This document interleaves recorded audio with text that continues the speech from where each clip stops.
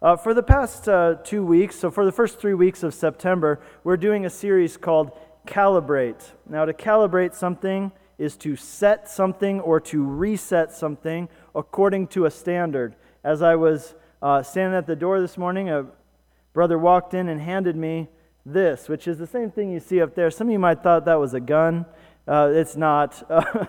That might be a little bit inappropriate, but this is actually a calibration tool.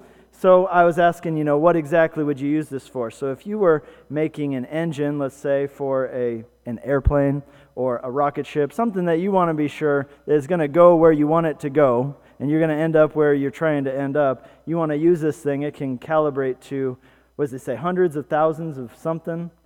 Really small, really exact. That's what this is about. So anyway, calibration, that's what it's all about. And that's what this series is about. We're taking 3 weeks here at Whitefields here at the beginning of September to look at the Scriptures and study who it is that God has called us to be and who it is that God wants us to be as Christians and as a church. And as we do this, our goal is to calibrate our lives and calibrate our church to those standards.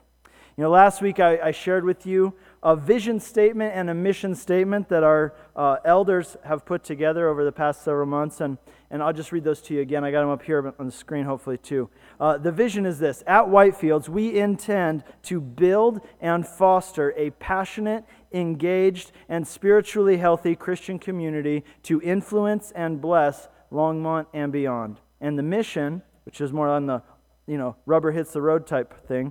The mission is to facilitate gospel transformation by making disciples of Jesus Christ through teaching the Word of God, engaging in the mission of God, and raising up leaders. Another way that we have sought to outline who we are and who God has called us to be is with 3 simple words: gospel, mission, and community. Basically, everything we do here at the church is ultimately about those 3 things: gospel, mission, and community. And today, in our final study in this series, we're going to be focusing on that idea of community.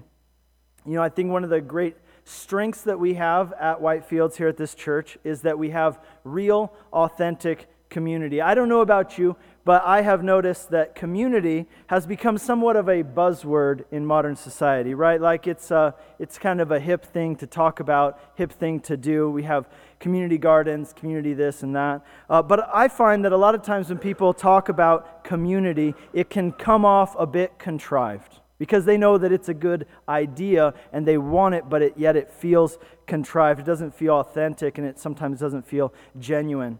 But one thing I really believe here at Whitefield is that we have authentic community, and that is one of our strengths.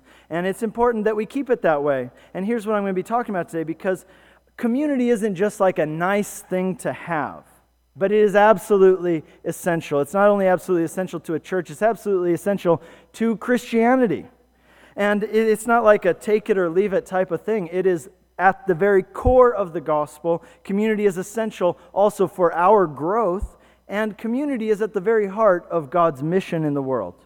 So when we have these 3 words, gospel, mission, and community, what's interesting is that the more you think about it, the more you realize that these are not just 3 independent concepts. Each of these things is intensely integrated in the other. They're intertwined, they're interdependent.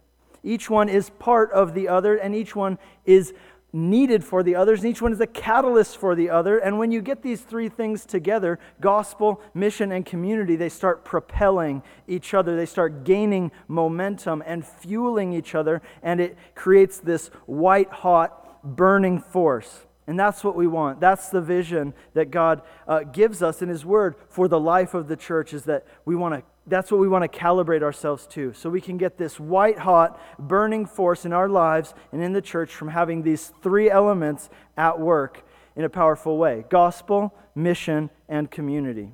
And so the title of today's message is A City Within a City.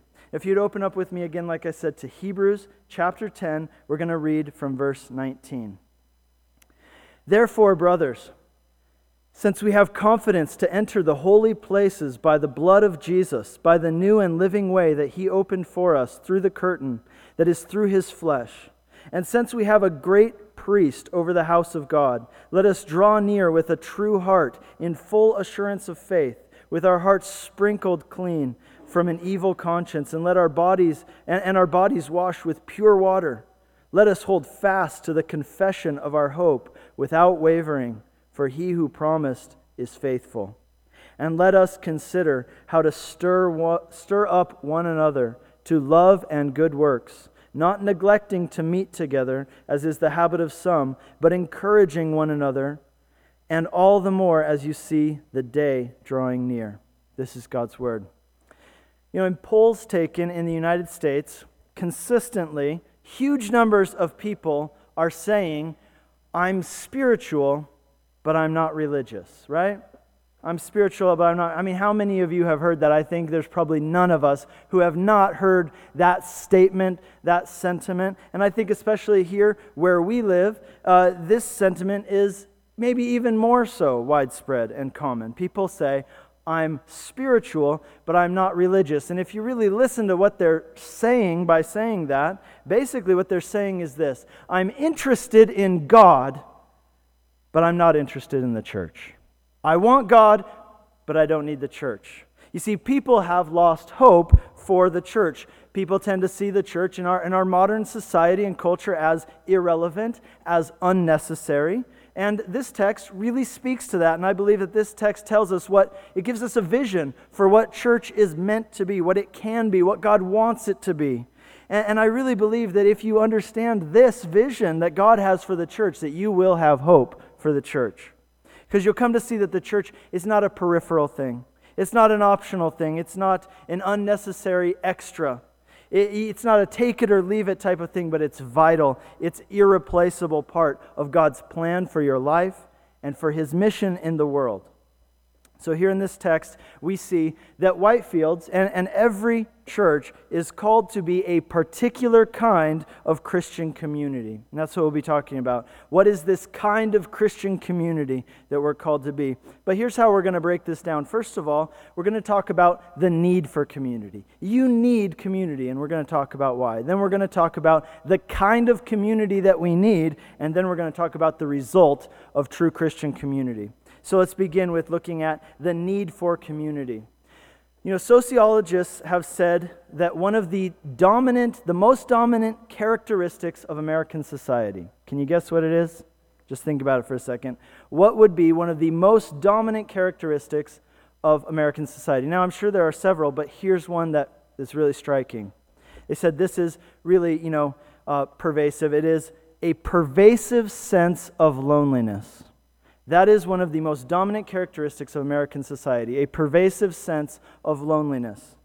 Studies have shown that Americans are some of the most lonely people in the world. We tend to be extremely busy, but yet very lonely. And I think that all of us have experienced that. We know what that means, to be constantly busy and this feeling that you're surrounded by people and you're interacting with people all the time, but yet there's this nagging sense of loneliness that you just can't seem to shake. And there are several reasons why our culture is this way. Again, speaking of sociology, sociologists refer to our culture here as an expressive individualist culture. And I don't think that comes as a surprise to anybody. We are radically individualistic and we love to express it, right? And we express it in all kinds of ways. Furthermore, in expressive individualist cultures, people tend to be fiercely defensive of their privacy. Doesn't that describe our culture to you? Fiercely defensive of privacy.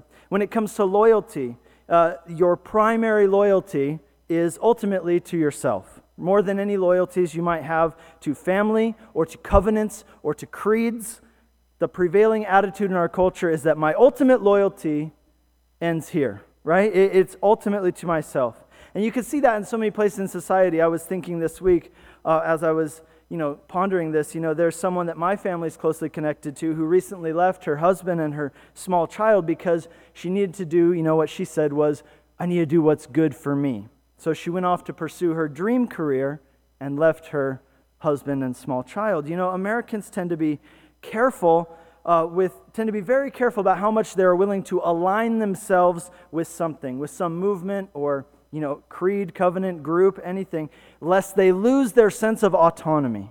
I'll align myself with it, but I'm going to be careful. lest I lose my sense of autonomy, because I want to remain an individual. And maybe you say, yeah, that sounds pretty accurate, but what's wrong with that anyway? Is that really that bad? Come on. Well, here's what's wrong with it, is that individualism and this level, the way that we practice it in our culture, it has a price. And that price is something that we end up paying, and that price is loneliness. That price is loneliness. And we've gotten what we've wanted. We wanted to be our own people. We want to do our own thing, call our own shots, and be our ultimate authority. And we've gotten what we've wanted, but it's come at a cost, hasn't it? The cost is that we are alone, even when we're surrounded by people, and our culture and our society is characterized by this pervasive sense of loneliness. And another thing about this is that we have brought our cultural emphasis on individualism into how we think about God and how we think about faith, and it affects how we approach the Bible, and it affects how we think about church. We put a huge emphasis, now think about this, we put a huge emphasis on having a personal relationship with Jesus Christ, who is our personal Lord and Savior, and we have a personal walk with God, and we talk about God's plan for our lives individually. And while all of those things are actually good and right and true, and I'm not saying that they're wrong, what I'm saying is we tend to bring our culture into our faith without even realizing it. And we tend to focus so much on the individual aspects that we ignore and we downplay the corporate aspects, what the Bible would say to us corporately and as being part of a corporate unit. And we tend to ignore that and downplay it in our culture. And if we're not careful, we end up with a Christianity that is more cultural than it is biblical, more cultural than it is historical. And so what does God say about the church and about Christian community? What is the blueprint that we can calibrate ourselves to rather than just going with the flow of culture? Well, here in Hebrews 10, we see a blueprint for that. Specifically, I want to focus in on verses 24 and 25. We're told this: let us consider how to spur one another on to love and good works, not neglecting to meet together, as is the habit of some, but encouraging one another all the more as you see that day drawing near. Now, the words meet together in Greek, it's actually one word in Greek. It's the word episynagogue, right? And it's pretty clear that from episynagogue, that's where we get our word synagogue, which basically means a congregation of people. Now, the church is called to be a congregation, not just an aggregation. Okay? The church is not an aggregation. The church is meant to be a congregation. An aggregation is a group of people who come together around something, right? An aggregation is like a group of people who come together, say, to hear a speaker or to attend an event. An aggregation could be compared best to a bag of marbles, right? You got a bag of marbles. You got all these individual marbles, they're all in the same space, they're rubbing up against each other, sliding around against each other. But a congregation is not so much like a bag of marbles, but more like a cluster of grapes, in which each and every one of those is organically connected to all of the others. And in a congregation, you don't just come together to listen to a speaker. In a congregation, you pray together, you eat together, you learn together, you love, you confess sins to one another, you know and you are known. You minister and you are ministered to. There's a mutuality. And that mutuality is really the key to understanding the vision for what Christian community is meant to be.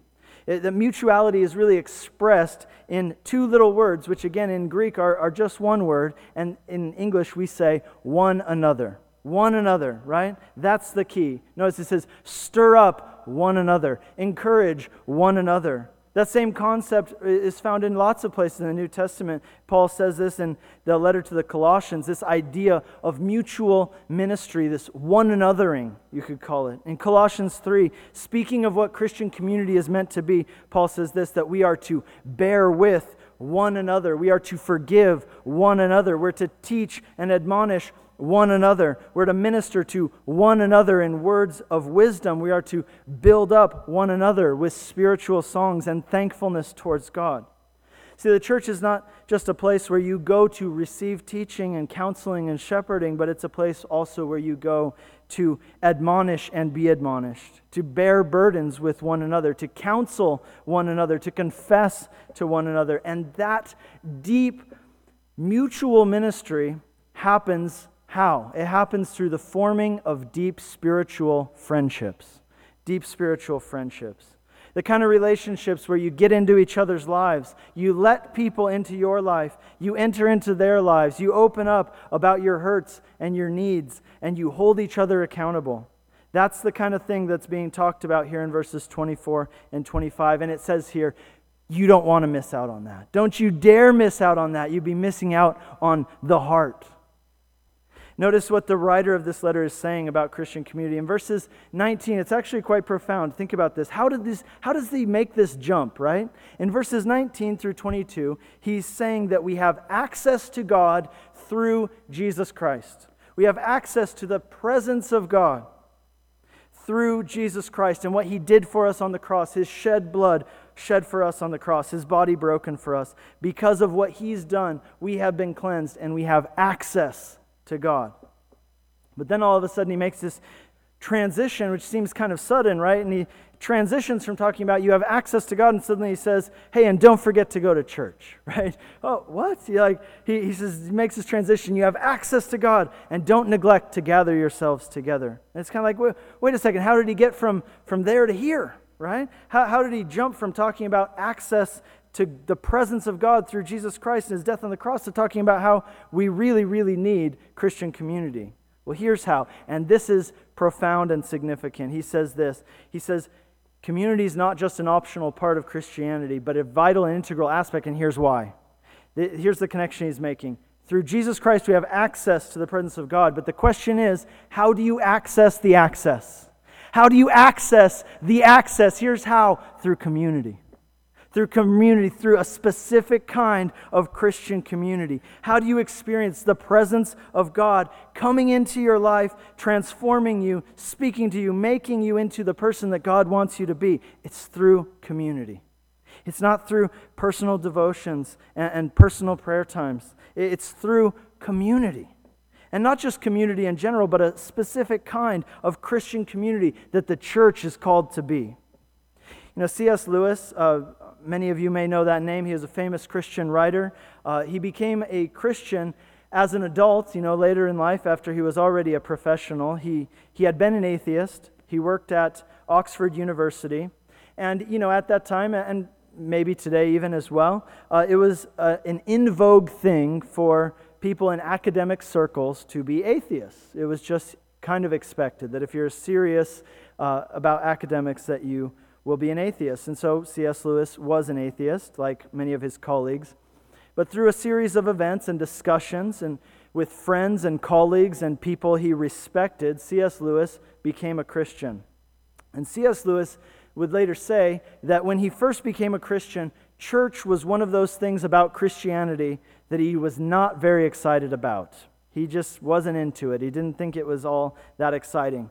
And he said maybe it was even a hesitation he had about becoming a Christian. He really didn't want to go to church and become one of those guys. But he found that he was so convinced with Christianity, that he was so convinced that it was true, that he had no choice but to become one of those Christians, and he felt he must do it wholeheartedly, and so he started going to church, albeit somewhat reluctantly. He went and he viewed it as a necessary evil, you might say.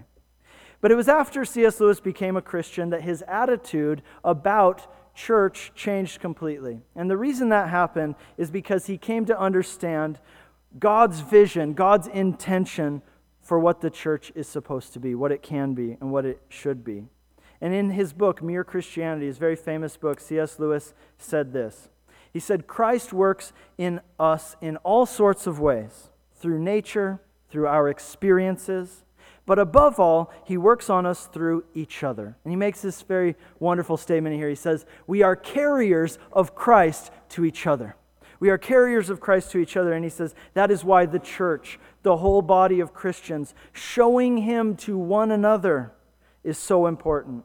You may say that when two Christians are following Christ together, there is not twice as much Christianity as when they're apart, but 16 times as much. You see, God's transforming presence, how does it come into your life? How do you access the access? Through community. Not just by having a private devotional life. That's not enough. You need community. It is an integral part of Christianity. And I would go as far as to say this: you're not really practicing Christianity until you're part of a believing, confessing, one anothering community. You know, the English evangelist and the father of Methodism, John Wesley, he said, "The Bible knows nothing of solitary religion." Sinclair Ferguson is one of the great Bible scholars of our day. He says this: "We are not saved individually and then choose to join the church as if it is some kind of club or support group. Christ died for his people, and we're saved when by faith we become part of the people for whom Christ died. The story of the Bible is the story of God fulfilling his promise. I will take you as my own people, and I will be your God." You see, you need community. It is a basic, fundamental human need that you have. And in our drive to be autonomous and call our own shots and be our own people, we've gotten what we've wanted. But it has come at a cost, and that cost is a pervasive sense of loneliness that permeates our society. We long for, we yearn to know and be known. We have an innate desire for community. And even more than that, we need community because there's a certain kind of Christian community through which the presence of God comes into our lives and changes us. So we need community. So what is the nature of this kind of community that we need? That's what we'll talk about next, the kind of community that we need. There are 3 characteristics listed here by the author to describe the kind of community that we're called to be. First, in verse 24, he says this: "Let us consider." Let us consider. Let us consider how to spur one another on to love and good works. So think about it, he says. Consider it. Think about it. What does that mean? What does it speak of to consider something? It speaks of intentionality, being intentional, considering, thinking about other people, and asking yourself, what does he need? What does she need in order to grow? So the first characteristic of the kind of community that we need and that we are called to be is intentionality. Being intentional about reaching out to others, considering how we might, where they might be at, how they might be doing, what they might need in order to grow, how we can stir them up to love and good works. How can I help him? How can I help her to grow and move forward? You know, when you talk to people, let me ask you, are you listening as they talk? Are you listening to find their hopes and their fears, their aspirations? Are you intentional about sharing your own with them as well? Are you intentional about sharing your hopes and your aspirations, your fears, your weaknesses, your strengths with them? Because, you know, some people are very willing to listen to other people's fears, other people's hopes, and other people's weaknesses, and they'll pray for them, but they aren't willing to open up about their own. But that doesn't lead to that kind of deep community in which you know and are known, in which there's deep spiritual friendships and mutual ministry taking place. It doesn't lead to one anothering if it's only one way. So first of all, this kind of community that we need, that we're called to be, is intentional. It's intentional about helping each other grow. It considers how to do that. Let me ask you, do you have that in your life? Are you doing that in your life? How can you do that in your life? Ponder that. The next characteristic of this community, not only is it intentional, but it is focused on what? On stirring each other up, motivating each other, spurring each other to love and good works. You know, love speaks of what? It speaks of character, it speaks of attitude. Good works speak of action. That's what we're going for. Both the attitude, the character, and the actions.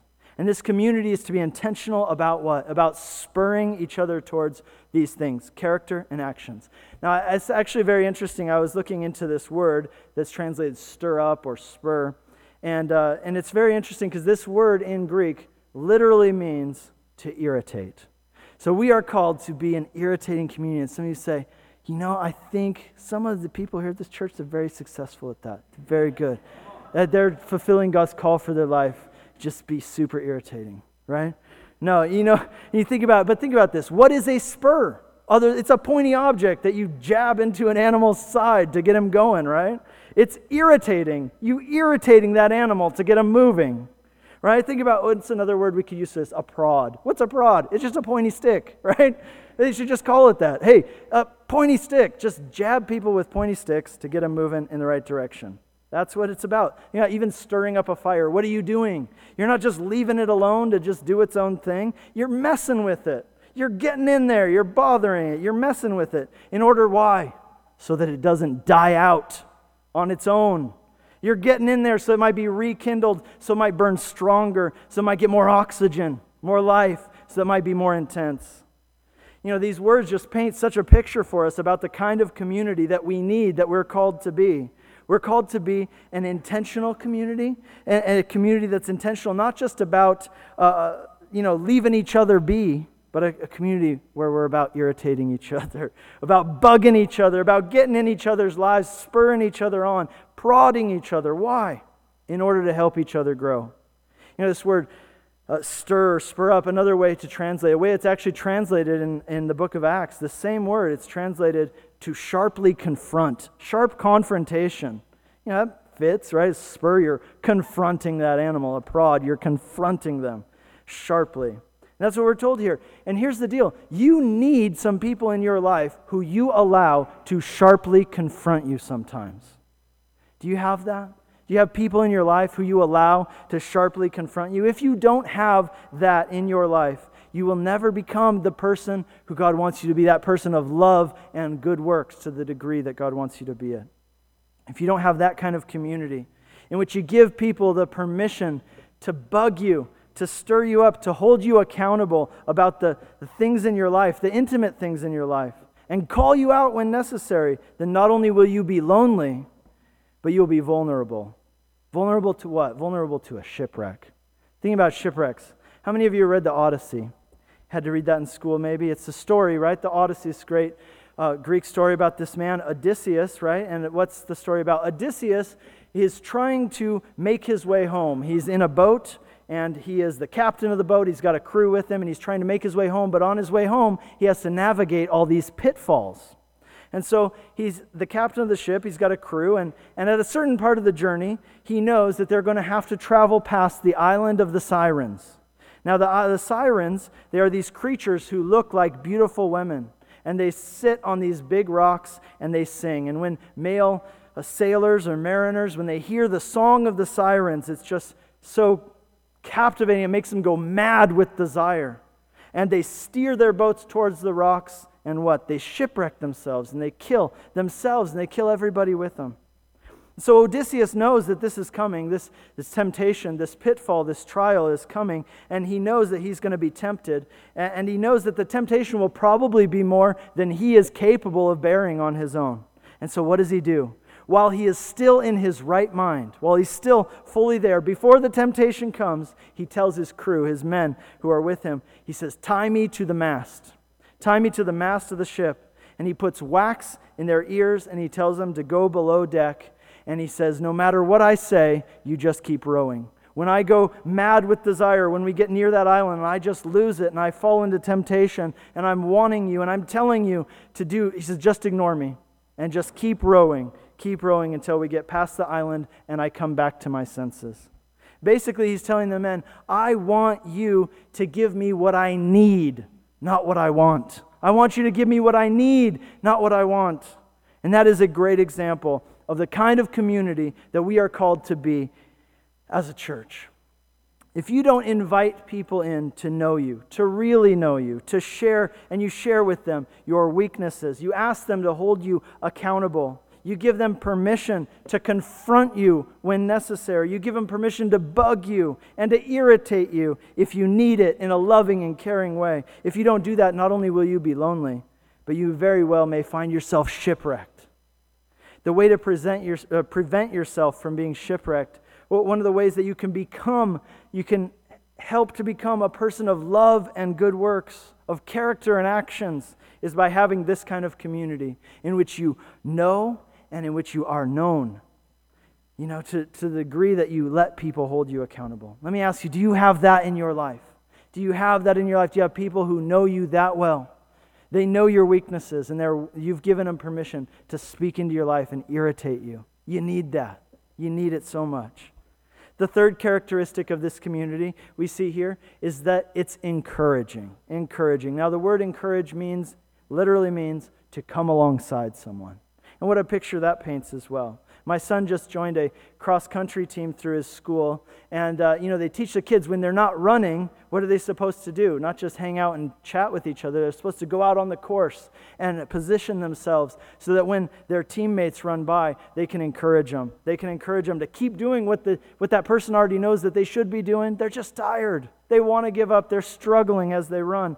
And so it's so important to have somebody out there who will come alongside them and run next to them and encourage them, say not to stop and not to give up. And we need that. We need that in our lives. We need to be encouragers, and we need to be encouraged as we run this race that's set before us, because it's easy to get tired, to lose focus, and to be tempted to give up.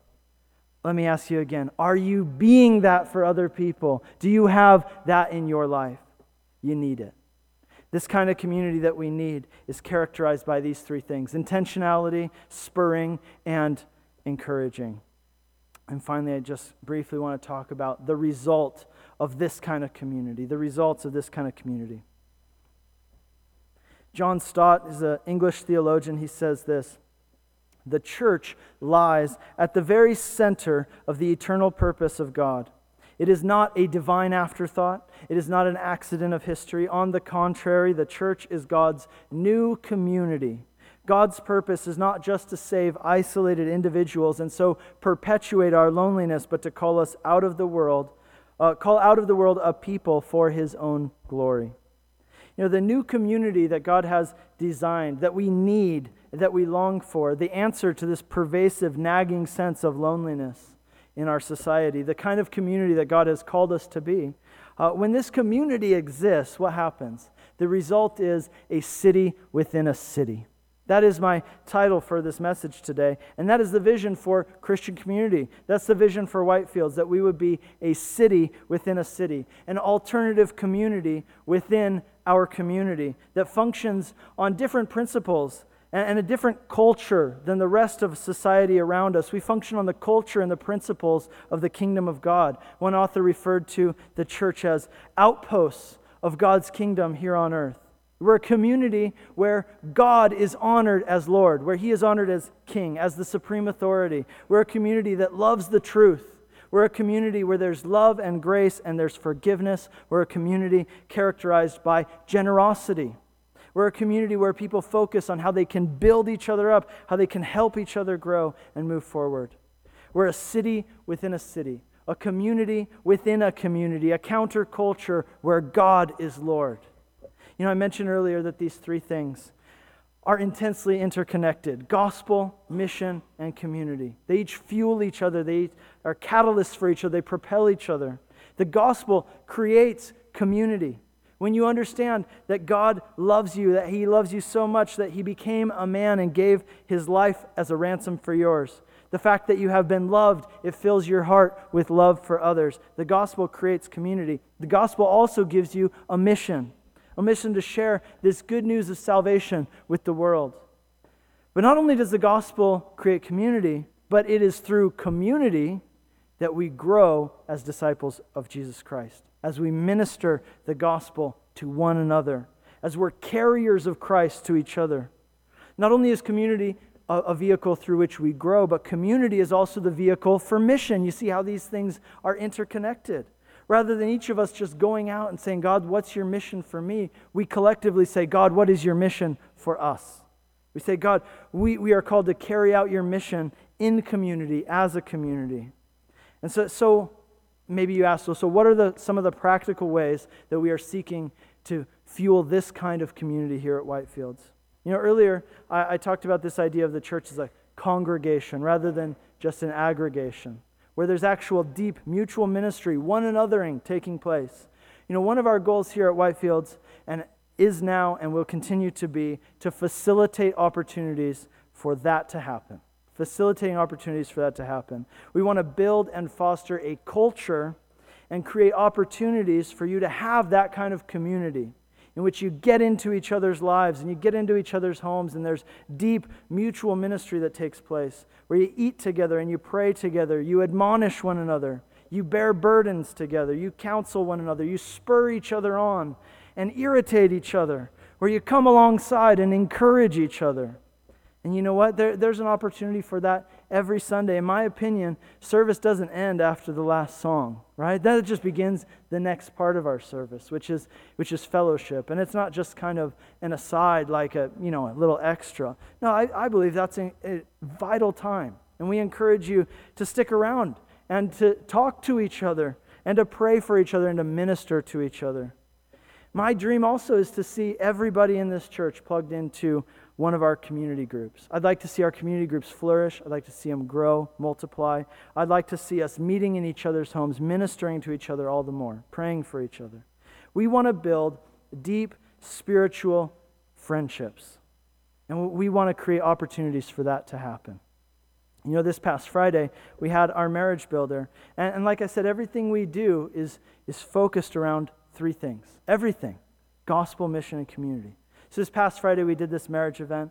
And if you were there, you might have noticed that we included as part of the schedule, like a significant amount of time just so you could talk to each other. That's totally intentional. We do that on purpose because we don't believe that's just wasted time. We believe that is some of the most important time. Because we're trying to build and foster this kind of Christian community that's blueprinted for us here in the Scriptures.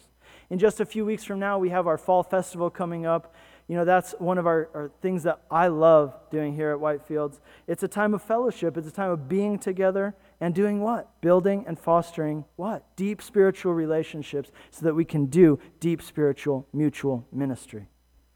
You know what? We do these things so that relationships can happen. Relationships in which ministry will take place, in which you know and are known, in which you get into each other's lives and you intentionally spur one another on and come alongside one another. And as we build this community, you know what happens? We say, we've got this community, this white-hot burning thing, gospel mission community. They're all working together. And as we build this kind of thing, we're able to invite other people into it. We're able to invite people into this community where we are becoming disciples of Jesus Christ together and seeking to carry out God's mission together.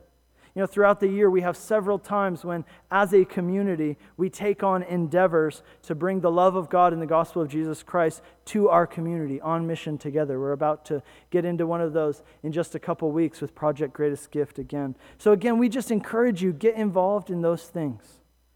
You need community. You were made for community. Each one of us needs a specific kind of community, this kind of community where when you get plugged into it, it results in your growth, growth in your relationship with God, and it results in the mission of God being carried out in the world.